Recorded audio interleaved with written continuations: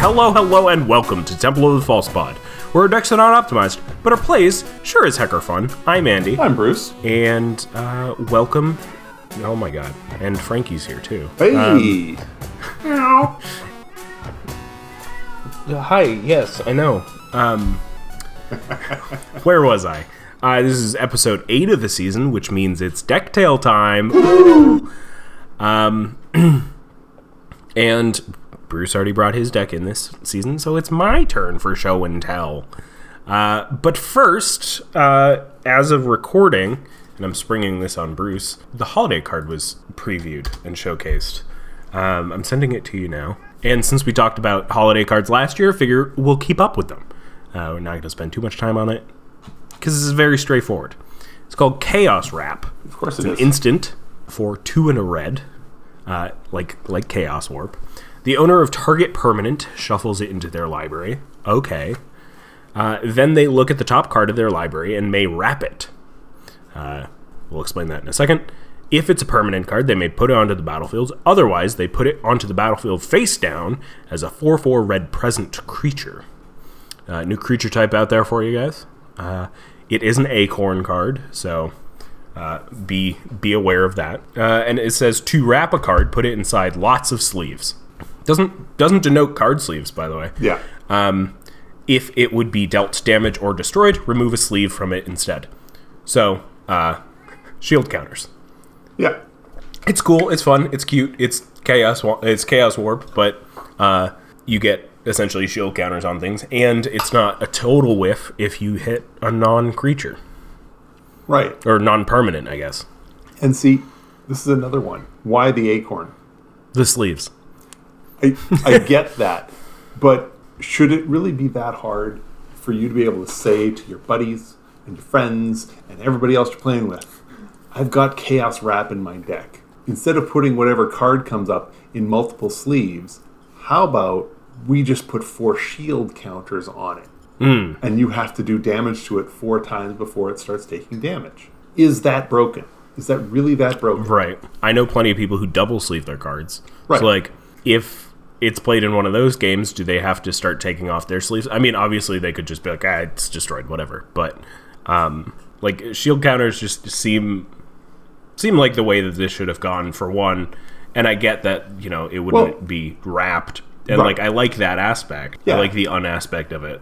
Well, yeah, I mean, it has to be phrased that way, and I get that. And they have to tell you it's going to be sleeved because, you're wrapping the gift. And that all fits, and I appreciate that. But come on, friends. Can we just all agree that this is how it's going to work? And like you said, nothing denotes a sleeve. So in theory, you can perfect fit a sleeve, another sleeve, and then put it into a thin envelope, and then another slightly larger envelope, and then a hard case, and then something else, and something.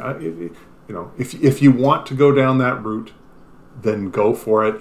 Because I think you can easily set it up so that your card is now wrapped by, 10 or 15 layers of whatever. It's interesting, too, because it being wrapped also denotes this idea that it's very hard to read. Wrapped presents, you don't really know what's inside. So as you wrap it more and more, you're going to, not necessarily forget, but if you have a generally wordy card, having the specific wording is going to be a little bit more difficult, and there comes some of the fun of sure. Yeah. And it's just it's so goofy. Yeah. I really like this one. I think there have been a few duds in the recent past, but this is a card that's actually playable. You could play with this card. You can use it in a deck. I think that you're almost always going to target yourself, right? Because you're giving them a 4/4, a 4/4 that could very well be significantly indestructible. Oh yeah, because it gets wrapped even if it is a 4/4. I mean, even if it is a non-permanent. Right. And the cool thing too is say it's like a land that they don't need. It is a may clause as well, so you don't have to put it down as a land. You can choose to make it a 4/4. Right. Face down, of course. Yeah. So, anyway, back to our regular scheduled programming. Ding ding. I brought my deck in today, and I want to tell you all about it because it's a lot of fun. part. If any of you watched the Brainstorm Brewery EDH stream that we were on October 30th, I played this deck, and as of recording this tomorrow, so hopefully it did well, or at least did the thing it wants to do. Because doing deck here is all about getting your opponents to kind of let their guard down in terms of being a little bit greedy. Because this deck is Vazi, Keen Negotiator. She's one of the non-face commanders from the New Capenna Commander decks. She's 2 black, red, green, so 5 mana. For 3/3 with haste, Human Advisor. She says, tap, target opponent creates X treasure tokens, where X is the number of treasure tokens you created this turn. So we're looking at something fairly political. And then it says, whenever an opponent casts a spell or activates an ability, if mana from a treasure was spent to cast it or activate it, put a +1/+1 counter on target creature, then draw a card. So what I like is that that second line, first off, doesn't denote that it has to be a treasure that you gave them. And second, it doesn't denote that it can only happen once per turn, like a lot of these cards lately have been saying. I wanted to ask about that. So this is whenever an opponent casts a spell or activates an ability, not every time they sack a treasure. Correct. Okay. So if on a turn you create 5 treasures, you can tap that, give 5 treasures to one of your opponents.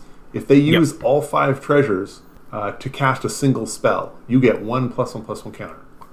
Yes, and a card. Right, but if they're playing, say, Grenzo, and they activate Grenzo for 2, every time they activate, you get a +1/+1 counter. If they're using treasure each time, as long as they use treasure each time. Right. So if someone decides to play Grenzo in that same game and happens to have a Hearthstone out and gets 5 treasures and sacks all 5 of them to use Grenzo's ability for 1 mana each, you would get 5 +1/+1 counters? Yes, and I'm not saying that this is collision. Oh, and you draw 5 cards. Right. All right. You draw a card each time as well. Yes. So I pulled this card out of, I think, like some set boosters or something. And what I like about this card is that it feels on the line of a legendary creature that they didn't necessarily want you to be the head of your deck. It feels like throughout the past, I don't know, 3 or 4 years, they've had legendary creatures for story's sake, where they're not good cards. So like you'd never play them as your commander.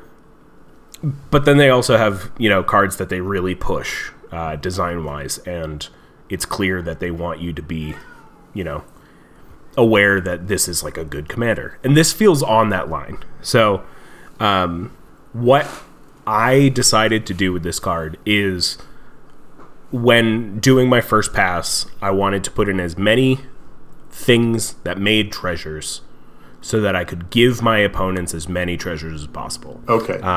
So, quick question. Were you looking to give your opponents 1 treasure? Or were you looking to give them a pile of treasure?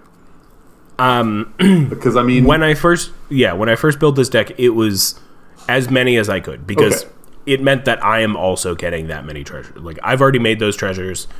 Sure, like, as a political move, I can, like, help out other people. And where it kind of evolved from there is down into that second line of like, okay, like it also mentions drawing cards and +1/+1 counters. So it very quickly became make treasures, give things +1/+1 counters. And like if even just like a quick glance at this deck list, it's clear that it needs some work, but it is also clear that it has those 2 very obvious routes here. The first thing I found out after playing these decks is that the meta I was playing in didn't use treasures very much. So even if I gave them... I'm a big part of that meta. even if I gave them treasures, they were hesitant to use them, and also didn't, like, I would mention, like, each turn in each round, like, hey, let me know if you need some mana or some treasure. They would be hesitant to take me up on that offer because they knew that it would benefit me. So it wasn't necessarily that, like, they saw the benefit they're getting out of it. They just didn't want me to get a benefit out of it as well. Which, you know, is fine. But playing a group hug deck that this is makes it a lot harder. So I knew I had to like up the treasure factor, because I mean it's a very similar line to, like, similar, not same, to like the what's it called, the cycle that you love, where it's like, oh, like, if I get something, you get something, and then if like the next person gets it, you also get tempt Yes. with whatever, tempt with discovery, tempt with whatever, vengeance. So I was hoping that my opponents would be like, wow, like, he just made like 6 treasure. I wish, like I know that he can also give me that. So, like, if like I make a deal with him, maybe he'll give me 6 treasure, and I'll, like, do him a favor, you know? Otherwise, it just becomes I make a butt-ton of treasure and everybody comes after me, which was also a fault in this deck when I first built it. And one might say that it could still be there as a whole. But, yeah. So I think the fact that she has haste inherently is extremely important, because I hadn't even noticed. You can give away treasure immediately, and she doesn't need to be on the battlefield when you make treasure, and like for that turn, and you can use treasure, and it's like Storm Count, where it's like, okay, like, if I, use 2 treasure to make 4 more treasure, I made those 2 before, like, I've made 6. So it's like, it's cumulative, which is good as well. It helps out with the negotiation factor of it all. Andy, before you get started, I'm going to go straight to the making treasure section. All right, that makes sense. So, Ancient Copper Dragon. Have you played this yet? Has it come out? Because, I mean, you're averaging, what, 10.5 treasures? Yeah. Is that 10.5 treasures. Every time this thing deals combat damage to a player. That's, wow. There's an old card with the flavor text that says, I'm sorry we destroyed your city. Here's some gold. I mean, Ancient Copper Dragon flies over, does 6. Oh, here, I'll tap. Take 9. Here, have 9 treasures. Yeah, right. In lieu of me having dealt you 6 in the air from this. Yeah, and should you use them, I would appreciate that. That would be great. Honestly, I think that it is like a very good negotiating piece in this, a pawn, if you will, because of that. And I mean, I got this because we did a draft of this set, which was the Commander Legends Baldur's Gate draft, and I mean, I have played 1 game of Commander since then. So yeah, no, this is I think the newest addition to the deck, and I'm very excited to see how it works. Though I fear that it won't get very, like, I fear I won't be able to untap with it, which, fair. It seems it does seem likely. This is a draws removal kind of card. So yeah. But I was curious. I mean, I absolutely should be here. Absolutely. Yeah. So we have that, which, for those who don't know, it's a 6/5 with flying. Great. It's a dragon. Makes sense. For 4 red, and whenever it deals combat damage to a player, roll a d20. You create a number of treasure tokens equal to the result, which is different than old Gnawbone, which I don't have in this deck because it is costly. So that's why I have that in there. Doubling season, you double your treasure. Just to be clear, folks, that doubling season, it doubles the treasure, it doubles the +1/+1 counters. So this can get really stupid if you've got an opponent who's willing to play along, because if you get 2 treasures, you get 4 instead. You tap, you give, target opponent gets 4, and it's the opponent, so they don't get to double. But if they use them, you get 2 +1/+1 counters, not 1, and then you get to draw a card.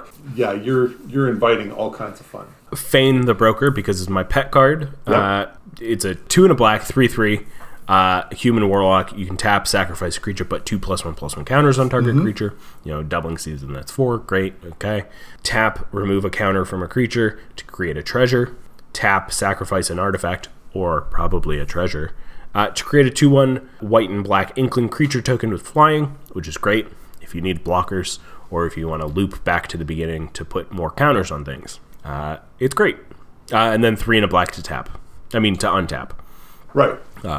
So if you can generate quite a bit of treasures, creatures, counters, etc. I'm sure that this and a few things in this category make for infinite treasures, but it's like 5 or 6 cards, Yeah. So you have this doubling season, Jolene and Zorn. Right. There will be some work. Yeah. Glittermonger. When I was building this deck, I had this affinity for using cards within the set because I knew that they were going to be fairly well synergistic. Right. So Glittermonger, it's a 1/4 that taps to make a treasure. Yeah. It's a great blocker that at the end of turn or right before it dies, you tap it to create a treasure. Yeah. Jolene, beautiful, marvelous card. Scary as hell. 2 a red green for 2/2, but it says whenever a player attacks one or more of your opponents, that attacking player creates a treasure token. So this is another Pillow Fort type card, but it is also fairly group huggy in the way that people will be getting things out of the Pillow Fort aspect. Yeah. Also, it counts towards you as well. So if you attack one of your opponents, yes, you'll also you be would get a treasure. Right. If you would create one or more treasure tokens, instead create those tokens +1. Nice. So that's cool. Attack your opponent, get 2 treasures. Yeah. Or if you have doubling season out, get 4. And then sacrifice 5 treasures to put 5 +1/+1 counters on Jolene. Which, amazing. Marvelous. Fantastic. Most Wanted is a fun little flash enchantment that you can use as a way combat trick or save your creature or get some treasure. Yeah, exactly. Yeah. Pitiless Plunderer, fantastic card from Ixalan. Whenever a creature you control dies, you get a treasure, which works wonderfully with Fane. Sacrifice a creature, you get a treasure, and you get 2 +1 counters. With Fane, of course. Professional Facebreaker, the most amazing card. I love this card to death. 2 and a red for a 2/3 Menace. Whenever one or more creatures you control deal combat damage to a player, create a treasure token. So obviously you're not going to get one for each creature that deals combat damage, but say you have Double Strike, you're going to get one for each time you deal combat damage. And then also, if you're running low on cards, you can sacrifice a treasure to exile a top card of your library, and you may play that card this turn. I'm never sure. If you attack multiple opponents, are you getting 2 treasures? Yes. Excellent. Yes. Sure. Revel in Riches. I had to put this card in here because it does the thing.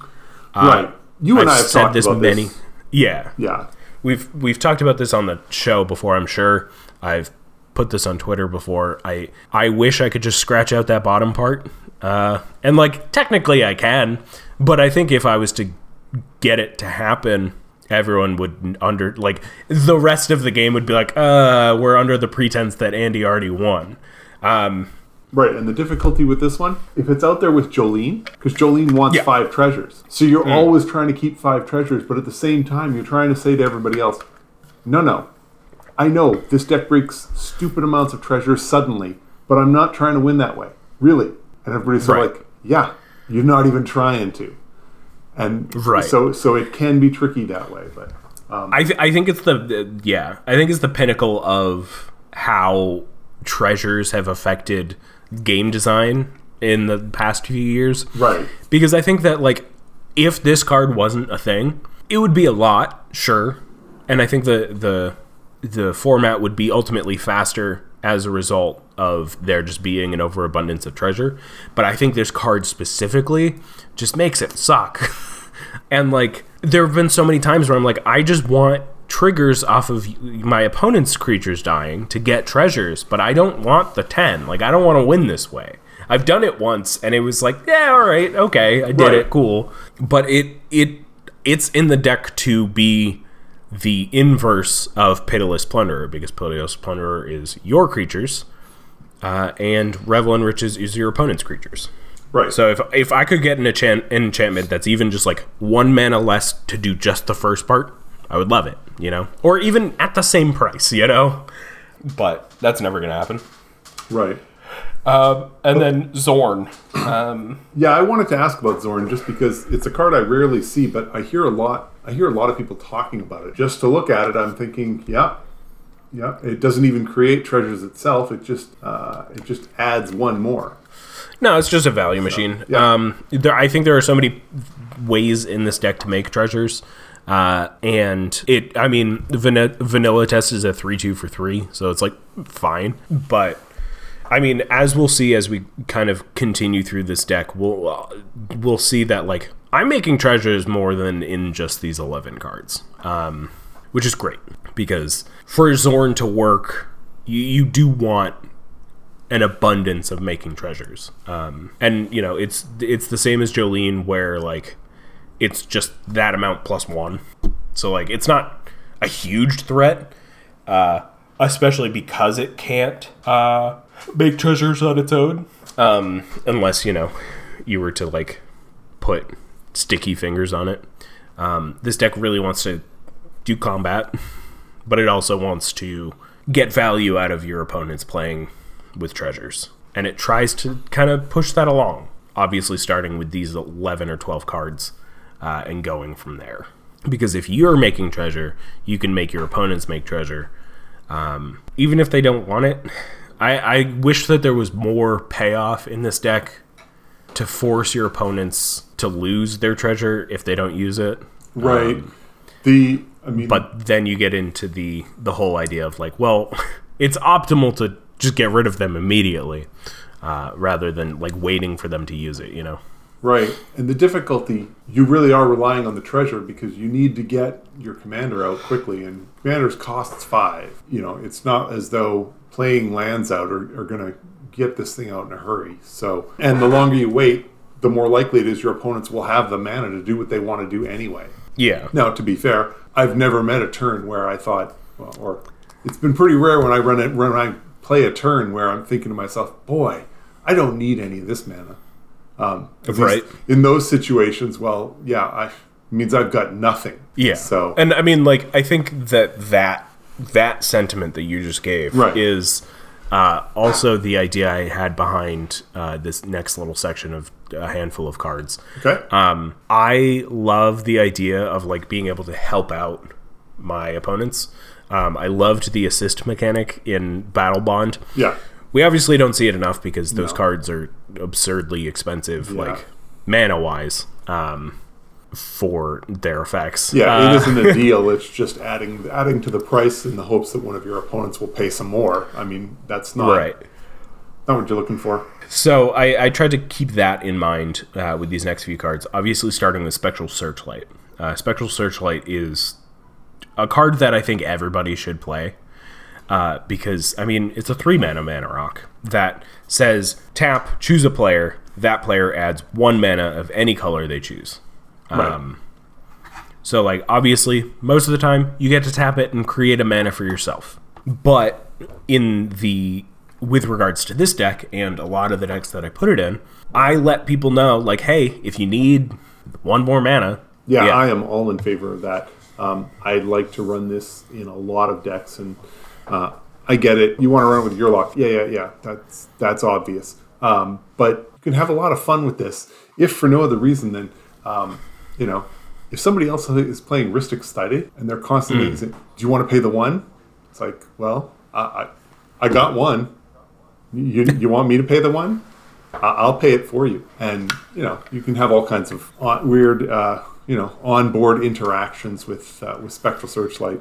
And, you can play it as goofy as you want. So, and I think like what kind of goes hand in hand with that is the card Victory Chimes, which is a 3-mana rock as well, and it does the same thing, but it doesn't make colored mana, and you untap it during each other player's untap step. Yes. So it untaps 4 times a round, and you can give it to whoever needs it whenever they need it.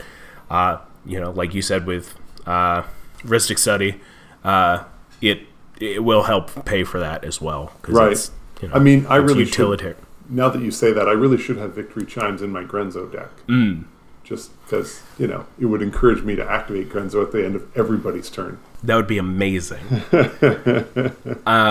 Pendant of Prosperity, I have not seen come out of the deck yet, but I can't wait for the day it does. It's 3 mana, and it enters the battlefield under the control of an opponent of your choice.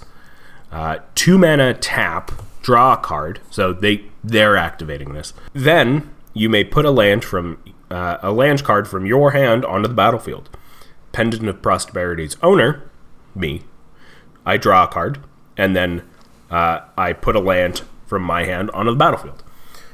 So I'm essentially having somebody else pay 2 mana for me to draw a card and put a land onto the battlefield. Sure, I'm helping them draw and ramp, but, like, I don't know.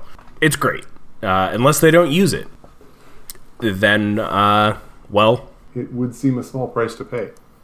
And I mean, if your opponent really wants to, they can wait until the end of your turn. Or the start of the turn of the person next to you. Just so that way, you're not getting to draw a card and put a land into play on your turn when you can do so much more with it. So they can limit your benefit a little bit. But I mean, come on. You each get to draw a card and play an extra land. Well, if you've got the land, go for it. You don't know they don't even know if you have another land in your hand to play. And it's great too because it is the effect is Growth Spiral but colorless. Growth Spiral is draw a card, you may put a land on the battlefield. So like it's that, but it's repeated and it's colorless. So like it's just great. And then everyone's favorite, Bucknell's Everfull Purse is a 2-mana artifact. And then for 1 and tap, roll a d4, create a number of treasure tokens equal to the result. The player to your right gains control of Bucknell's Everfull Purse. This card is extremely slow. This card can only play in metas where you're going to get to turn 14. Because, I mean, everybody's going to need to take a turn before it gets to the next person. Like, it's going opposite turn order, which is unfortunate. Yeah. Look, you're going to spend 3 mana and probably get 2.5 treasures. Yeah. And then it's going to be a long time before it comes back to you. So I understand why some players don't want to do it. And I mean, honestly, if you have Jolene or Zorn out or doubling season, like, I mean, you're upping that average by at least 1. So, like, you're generally getting your money back in a form that is more useful because you're banking it, essentially. Right. Well, and you can use it on a turn later. Your opponents are rolling the dice and saying they've got a 75% chance of getting more than what they put into it. The worst case scenario is they roll a 1, get stuck with a treasure to replace the 1 mana they just spent. Right, exactly. There's no downside. Well, the only downside is that, they're going to let you draw and put a +1/+1 counter on. And I get that's a downside, but it's just easy. I would do this every time and then just hang on to it because you know what? You don't have to use the treasure right away. You can sit on it, and if you need it right away to do something, then maybe it's worth letting Andy draw a card. Yeah. We're going to throw it to break real quick. And when we get back, we're going to talk about the rest of the deck. We're going to talk about what I think needs even more work on it. And just general excitement about Vazi. So we'll be right back.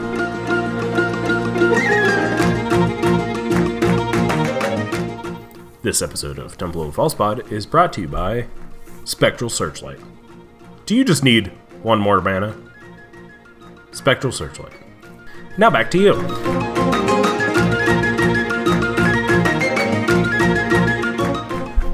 We're back with our Vazzy deck. We've only scratched the surface. I mean, not really. We've gouged the surface. There's a pretty big dent in this. I think the biggest, clearest sign that this is in its early stages of deck building. I've had this deck for a few months now. More than that, like 6 or 7 months now. Is the fact that I have 4 protection spells and 4 removal spells. I need more, and I know I do. And, like, they're very specific. I've got things like Vandal Blast. I had...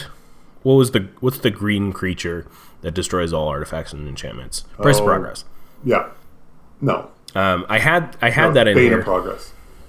Bane of Progress. Thank you. There we go. I had that in here. I took it out because, like... I just felt weird about giving everybody treasure just to take it away. And, like, I feel like the card synergizes so well in this deck that it's the type of thing that you almost immediately play as soon as you get it. I don't know. It just, like, sat weird. And I might put it back in, seeing that I have 4 removal spells. One of them being Vandal Blast, obviously destroys everybody else's artifacts. Reckless Endeavor I put in here because I just love I love the D&D cards because they're so absurd. Roll 2d12, choose 1 result. It deals damage equal to that result to each creature. And then create a number of treasures equal to the other result. So one might say that this is more for the treasure, especially with Vazzy with regards to Vazzy, but it also can act as a board wipe if you need it. For 7 mana, I think it's pretty good value. You are, on average, you're getting your treasure back if you're using it for treasure. Your average result's 6.5. You're spending 7 mana on it. Grim Hireling. I feel like everybody knows this card at this point. It's a 3 and a black for a 3/2. Whenever 1 or more creatures you control deal combat damage to a player, create 2 treasure tokens. So it's like Professional Facebreaker, but you create 2 instead. Black, sacrifice X treasures. Target creature gets minus X until end of turn. Activate only as sorcery. Forsworn Paladin. I have this under removal because it gives itself Death Touch. So it's a poor excuse for removal, but it also creates treasures. So, whatever. Yeah. Protection. A lot of this stuff is just kind of Shiny Impetus goads a thing, so it goes another way. It's protection for you as a player. Best kind. But it also, you get a treasure out of it attacking. Professor's Warning. 1 mana, make a thing indestructible, or give it a +1/+1. Oblivion's Hunger. Gives a thing an indestructible, and you draw a card if it has a +1/+1 already on it. So it synergizes fairly well with the counters. Yeah. And then Feign Death. I think I would probably end up putting more of these cards in. I really like these cards. I talked about them in something in this show. Right. I like to just call them life insurance cards, where if it dies, it just comes back, generally tapped, but there's a bit more to it. This says, until end of turn, target creature gains when it dies, return it to the battlefield tapped with a +1/+1 counter. So that's a big... speaking of evasion, with things like... I guess I wasn't actually talking about evasion at all. Let's move on to evasion. Invigorating Hot Spring, I think, is pretty cool. It's 1 green and a red for an enchantment. It enters the battlefield with 4 +1/+1 counters on it, which, I know what you're saying, it's an enchantment. Modified creatures you control have haste, which modified, for those who don't remember, is equipment, or as you control and counters are modifications. So it's got haste. Remove a +1/+1 counter from it to put the +1/+1 on target creature you control, which you can only activate once each turn and at sorcery speed. So, for free, essentially, you can give something haste. And a counter. Until you... Yeah, and a counter, exactly. Right. Lunar Frenzy is one of my favorite cards from the past couple years.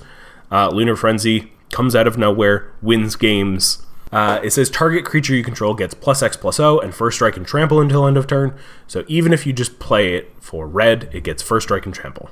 And it goes up from there. It's amazing. Just count your mana before going into battle, and you could win fairly easily. Trollbred Guardian. I love creatures with this kind of thing on it. It's a 5/5 for 5. It has Adapt 2 for 2 and a green. It says if this creature has no +1/+1 counters on it, put 2 +1/+1 counters on it. And then it says each creature you control with a +1/+1 counter on it has Trample. We've talked about these with reference to Brina, because there are a lot in white. And I just love when it's like you're just getting extra value just by having +1/+1 counters on it. Valentine, Dean of the Vein, is actually in here for its opposite side. It's the first time I've ever looked at this green side of this card. Lisette, Dean of the Root, is 2 green for 4/4. Whenever you gain life, you may pay 1. If you do, put a +1/+1 counter on each creature you control, and those creatures gain trample until end of turn. That's nuts. How often are you gaining life? Good question. So? I don't know. Honestly, was afraid you'd ask. I have a few things. I have a few things in here that'll gain your life. Right. It's not many, but even if you were to put it on the front side, you're getting little value out of it. It's a fine card. Yeah, I've got things here and there that'll gain you life. Yeah, you just need a couple here and there anyway.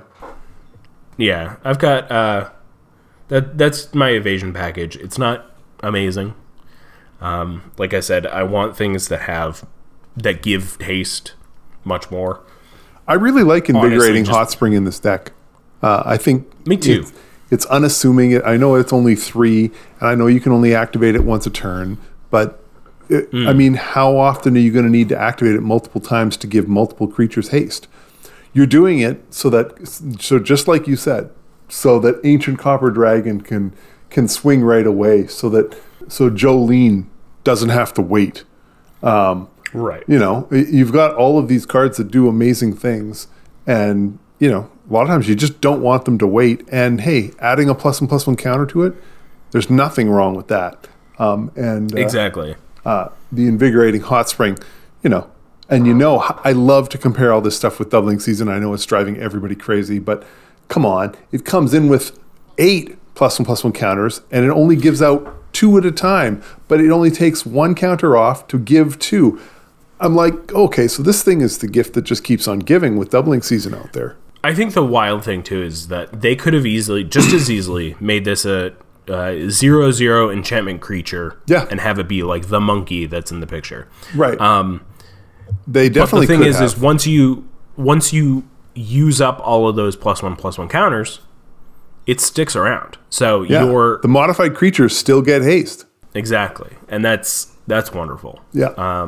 I'm not going to go super through my card draw, but some newer additions that I've put in here is Dockside Chef and Skullport Merchant, which are essentially the same creature. They both have the line for 1 and a black, sacrifice something, draw a card. Dockside Chef is specifically, I guess is both artifact or creature. Great. Dockside Chef, I believe, can sack itself to itself. Skullport Merchant cannot, but they're there for the card draw because this deck did not have enough reliable repeated card draw, right? Because you don't want to rely on Mask of Griselbrand for your card draw, because what if they stop killing your things, or you're not going to want to hold off and rely on Vazi for the card draw, because what if they don't use treasures? I've been in that situation. It's not great. Other than that, they do great. The card draw, a lot of it sometimes creates treasures. You know, you've got your Big Squirt, your Deadly Dispute, Unexpected Windfall. The rest, what you'd expect out of this deck. I'm going to quickly go through counters because I don't think that there's really anything all that like wild here. We've got Ancient Bronze Dragon, which is like the Copper Dragon, but when you roll the die, it puts X +1/+1 counters on up to 2 target creatures. Great. Hamlet-back Goliath, you get X +1/+1 counters on it every time a creature is put on the battlefield. Doesn't have to be yours, and it's X is their power. So yeah, Hamlet-back is going to just stupid. It's just stupid. It's always going to be bigger than the biggest thing somebody puts out after. So yes. Nadir, Agent of the Dusk. No. Love this card. Yes. I want to put it in more decks. The Ozolith, of course. Yes. Thundering Nightmare. Last time I played this deck, I had that out. It's wild. It does the Ancient Animus thing, where it says, whenever an opponent casts a spell, put a +1/+1 counter on this creature. But it also does the Soul Bond thing. So you pair it with a creature when it comes in, or when the creature comes in, and they each get +1/+1 counters as long as they're both on the battlefield. Whenever an opponent casts a spell, which is a majority of the game. Yeah. And then I know you wanted to talk about this one. I did mostly. Witigo. Witigo. It's 3 green. It is a 0/0 creature. However, when you cast it, you get 6 +1/+1 on it. This thing is... the reason I wanted to talk about it was mostly because this thing's ancient. It has been around since Ice Age. For the most part, it's an overpriced card because it's 6 mana for a 6/6. And what is it? During your upkeep... 3 of which are green. Right. So during your upkeep, put a +1/+1 counter on Witigo. If it has blocked or been blocked since your last upkeep, remove a counter from Witigo if it hasn't. You put a +1/+1 on it if it has blocked or been blocked. Right. You take one off if it has not. Right. So it gets tough because you swing an opponent, and smart opponents just don't block. Mm-hmm. Then he gets smaller and smaller. And no one swings at you unless they're swinging in the air because they want to avoid getting blocked by Witigo. The downside is, and then they get a creature that's big enough and they just kill Witigo off. Forget about taking a counter or whatever. Because removing the counter does not prevent the damage. So if it's a 4/4 creature and it blocks a 3/3, you remove a counter and now it's a 3/3 and it's taken 3 damage. It dies. I love the card. I've run it in a lot of different decks where I'm featuring +1/+1 counters because when it comes down to it, 6 counters coming down, weird shit happens when you've got that many counters coming down all at once. It's impressive. Yeah, so. Especially where like a lot of the counter synergy isn't necessarily like, oh, put it on this specific creature. It's put it on a creature. So like, if it starts to get down to like 2 or 3, like there are plenty of things in this deck that can just build it back up. Yeah. Fun thing here too is that I don't know if I necessarily have Anthem effects, but if it doesn't have any +1/+1 counters on it, you ignore it. Yeah. So like, obviously, the general case is that it's going to be a 0/0 and just dies. But if you can pump it a little, like you can get +1/+1 counters back on it and get it going. But yeah, it's a fun card. I think I've had it out a few times that I've played this, and it's always one of those things where people kind of look at it and go, "What?" Yeah, and then they just kind of forget about it. And generally, people don't want to take 6, so they will block with even just a +1/+1 or with a 1/1 token. Right. So then suddenly he's a 7/7. The next person has to deal with, and it doesn't take long till that sort of thing starts to get annoying for your opponents. So We got one more batch. Yeah, all right. So this batch I'm going to go through fairly quickly because I've talked about most of these on the show before. Viridian Revel. This pairs nicely with Vazi because it says whenever an artifact is put into an opponent's graveyard from the battlefield, you may draw a card. I learned about this one through Commander Sphere podcast because it works so well in treasure metas just generally, but especially if you're pumping treasures out to people, like you're drawing a card for every one that they sacrifice. Not like Vazi where it's every time that they do a thing with treasures, it's every time one goes to the graveyard. Viridian Revel is way better than you think it is. It's not even, and I'm not saying you, Andy, I'm saying our audience. Trust me on this. Yeah. Even if your meta doesn't use treasures at all, I bet they use Thopters. I bet they use servos. I bet they have so many of the tokens that are created are artifact tokens in some way, whether it's clue or food or however, they're all artifacts. So all of that is there. And on top of that, there's decks that just use a lot of artifacts. And then you get to draw a card. That is huge. It's so big. Yeah. The thing to keep in mind, too, is that it's not your treasures. So there's that. Yeah. So, like, you can't really necessarily control it too much. But this, like, the happenstance of it all is going to be impressive. Yeah. Stimulus Package. Again, it's another card that I put in here because it was in New Capenna. But it also does this nice thing where it gives you an outlet in case somebody is threatening your treasures. When it enters the battlefield, you create 2 treasures. Great. For 4 mana, fine. Sacrifice a treasure, create a 1/1 green and white citizen creature token. If somebody is threatening you with their own Vandal Blast, you pump it all into creatures, and voila, now you have an army of 1/1s. Right. And the great thing here, too, is that because it is such a counter-heavy deck, you can pump those 1/1s up so easily, especially with things like Ancient Bronze Dragon. Nadir's Nightblade. Oh, there you go, some life gain. Whenever a token you control leaves the battlefield, each opponent loses 1 life and you gain 1 life. Right. Say you have 20 treasures out there. You sack them all, everybody loses 20 and you gain 20. Yeah. Instances of 1. Mayhem Devil. Not my favorite card to play against. It's fine. It's really hard to deal with because it's a 3/3. And because it does a thing that really aggravates people. This would be an easy cut.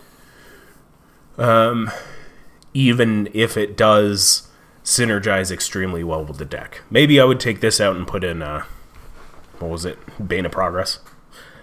Who knows? It's fine. Yeah. It's a good card. Yeah. And that's why I'm saying it's fine. Because it's embarrassing. Marionette Master is another one that just kind of has blown up because of treasures. Whenever an artifact you control is put into a graveyard, target opponent loses life equal to Marionette Master's power. It's a 1/3, but it also has Fabricate 3. So for 6 mana, you can get a 4/6 because it says when this creature enters the battlefield, put 3+1/+1 counters on it, or create 3 servos. More often than not, you're going to go with the +1s because obviously. Yeah, and Kalane, I mean, with Vazi out there, I mean, this thing could get ugly, and it could and once it gets like that, a handful of treasures, and suddenly you're doing a lot of damage. Yeah, you only really needed to be at 5 to do something ugly, Right. Because it's after every time a treasure. So, like, say you sacrifice 4 treasures while it's at 5, you can do 20 damage to 1 person. Right. And it's a 6 mana creature, so like it's going to be later game anyway. Yeah. Where people's life totals are a little bit lower. Yeah. Kalane creates a treasure. It's a 1/2, and whenever other creatures you control enter the battlefield with an additional +1/+1 counter on them for each mana from a treasure spent to cast on it, which is great. Jury Every time you sacrifice a permanent, you get a +1/+1 counter on Jury. When it dies, you deal damage equal to its power to any target. So probably a person. Yeah. Probably. Iktekik is a fun little dirtily card in this deck, as are a lot of these, obviously. Dirtily in the way that you're just going to be moving dice around a lot. It's a 1/1 for 5, 4 and a green. When it enters the battlefield, create a 3/3 colorless golem artifact creature token. Whenever an artifact is put into a graveyard from the battlefield, so either yours or your opponent's, put a +1/+1 counter on Iktekik and a +1/+1 on each golem you control. So even if you don't get a lot of golems out there, you're getting a lot of value just from the treasures leaving the battlefield.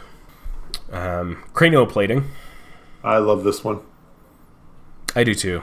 Especially so, cranioplating I keep having on the cutting room, or like on it always the just chopping about block makes the cut. And then I remember it has the line black attach cranioplating to target creature you control, and I'm like, oh right, that's not equip. So unlike equip is at sorcery speed. This can be done at any time. Right. For black. So you send in the 5 creatures. Yeah. You see which ones are blocked. Yeah, which one doesn't get blocked. And then you attach cranioplating to that one, and you do a pile of damage because of all the treasure tokens that you haven't used yet. Capenna Express is a card that I want just so badly to work. It's a 3 and a green for a 6/6 vehicle. So generally on the battlefield, it's not a creature. It's just an artifact sitting there doing nothing. As a 6/6, you can accrue it for 3, or you can accrue it by sacking a treasure. It's great. I wish it had like an activated ability where you could turn it back to a creature, or back into a vehicle. Alas, yeah. Away from a creature. Yeah. And then Bloodbriar is another one of those things where it gets +1/+1s every time you sacrifice a permanent, which treasures are sacrificed. Yeah. So this deck is a lot of fun. It does the things I want it to do. It plays the game as a table. There's a lot of like verbal interaction rather than like card to card interaction. Right. You get to choose a lot of what you want to be doing with the game, but it also does the counters thing, which I love. I think personally this deck needs more of a few things. Ramp, non treasure ramp, just to get Vazi out faster, right? Because it's 5 mana, and if it dies once, it's 7 mana. Yeah. But also, like, Vazi is such a low threat that if you're not attacking with her, then like this deck generally isn't going to win with commander damage. So if you're not attacking with her, it's not going to be this huge threat. It's going to be this like annoying fly in somebody's ear, because it's going to be like, okay, I'm going to also put this +1. Like somebody's going to use treasure, and then I'm going to be like, oh, I'll put a counter here and draw a card. You know. So it's more of an annoying fly than a huge threat, but I can also see how card advantage and bigger creatures are a threat. There's also something to be said where I need more removal, whether it's board wipes or single target, which I just I don't know how to do. Obviously I could go the route of say your walking ballistas or Triskelions type thing, but I don't know. It's one of those things that it's just it's always one of the last steps I do in the deck. Like I said, I need more haste for my bigger threats. Right. And in fact, this deck probably needs more bigger payoffs. If I'm gonna really truly trying to be creating massive amounts of treasure, it needs somewhere to put that treasure, right? Rather than just a few things. It's either I need more payoff, like bigger creatures, more bigger creatures, or I need more card draw where I can pump these treasures into drawing more cards to pump the treasures into create, like, just playing more. Like, it's more about the value of being able to triple cast and, like, play 4 or 5 cards a turn type of thing. Right. Like, even you can see that dichotomy and that schism in this deck, even at this point of, like, it doesn't know which way to go. So, like, to say that I'm disappointed with this deck is not true, even if I do have, like, a lot of criticisms of my own deck building process. But I think that, like, with some work, it can do a lot of wonderful things. And I think the thing that I need to keep in mind is that the first thing it wants to do is give other people treasure. It's one of those things where I need to be okay with people getting value off of my gifts. And because in turn I am, like, also trying to make other, like, I think with giving other people gifts and them using those gifts, the threat level is going to be more aimed toward them than me. Right. Even if I am getting the value off of it of +1s and draws and, you know, quietly in the background, like, building up to take over. Hopefully. That's the idea. Yeah. But yeah. I always like to throw in a couple of suggestions. And this time around, the 2 suggestions I've got are because you had mentioned a little more removal. Yeah. And there's Flesh and Blood. It's it's a split. Well, it's a split card with Fuse. So the first part, Flesh, costs 3, a black and a green. Exile target creature card from a graveyard. Put X +1/+1 counters on target creature where X is the power of the card you exiled. But more importantly is Blood. Target creature you control deals damage equal to its power to target creature or player. So in theory, you're making one of your creatures really big and then taking out one of their creatures on the board. So it's some removal there. The other one I was looking at, mostly because you'd mentioned you want to have the big payoff. There's Violent Ultimatum. I think there are better ways to destroy 3 target permanents than by casting a 7-mana sorcery.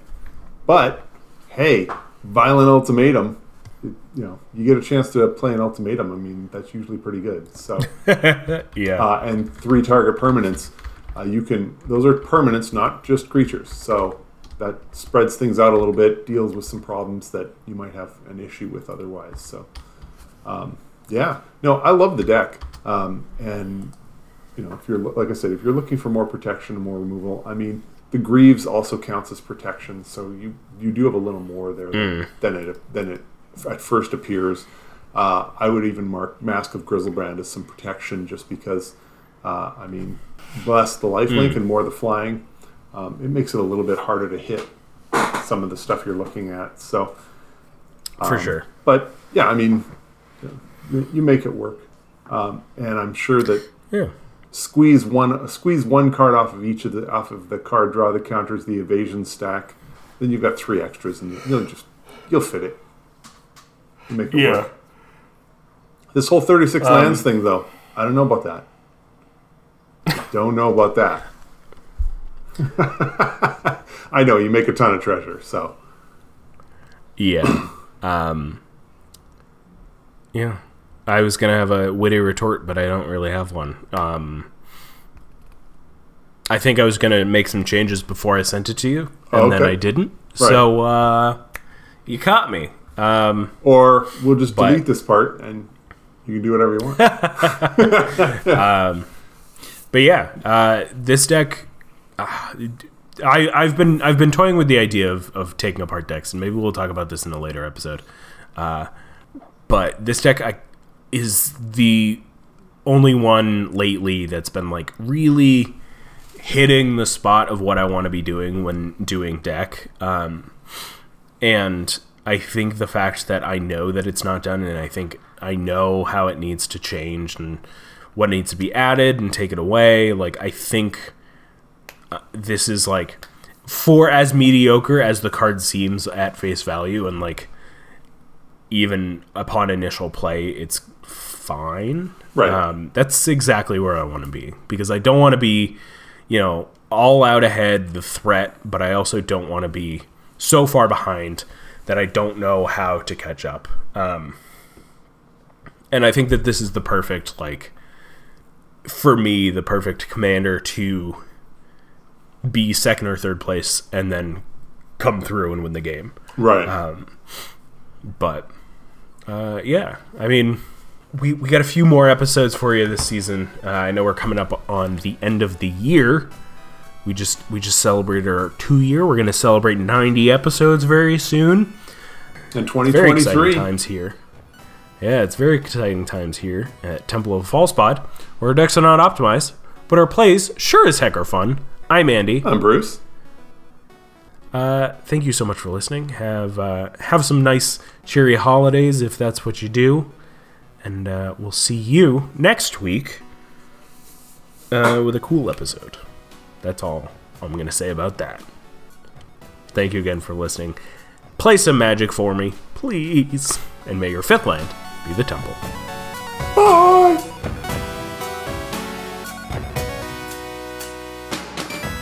Wait. Before you go, I just wanted to say thank you for listening.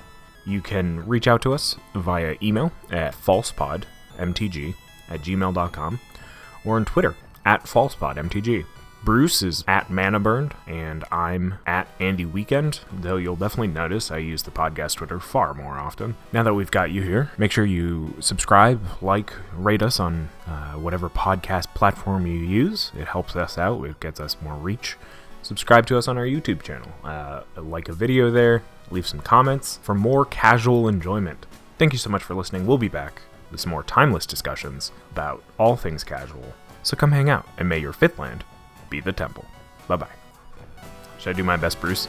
Bye!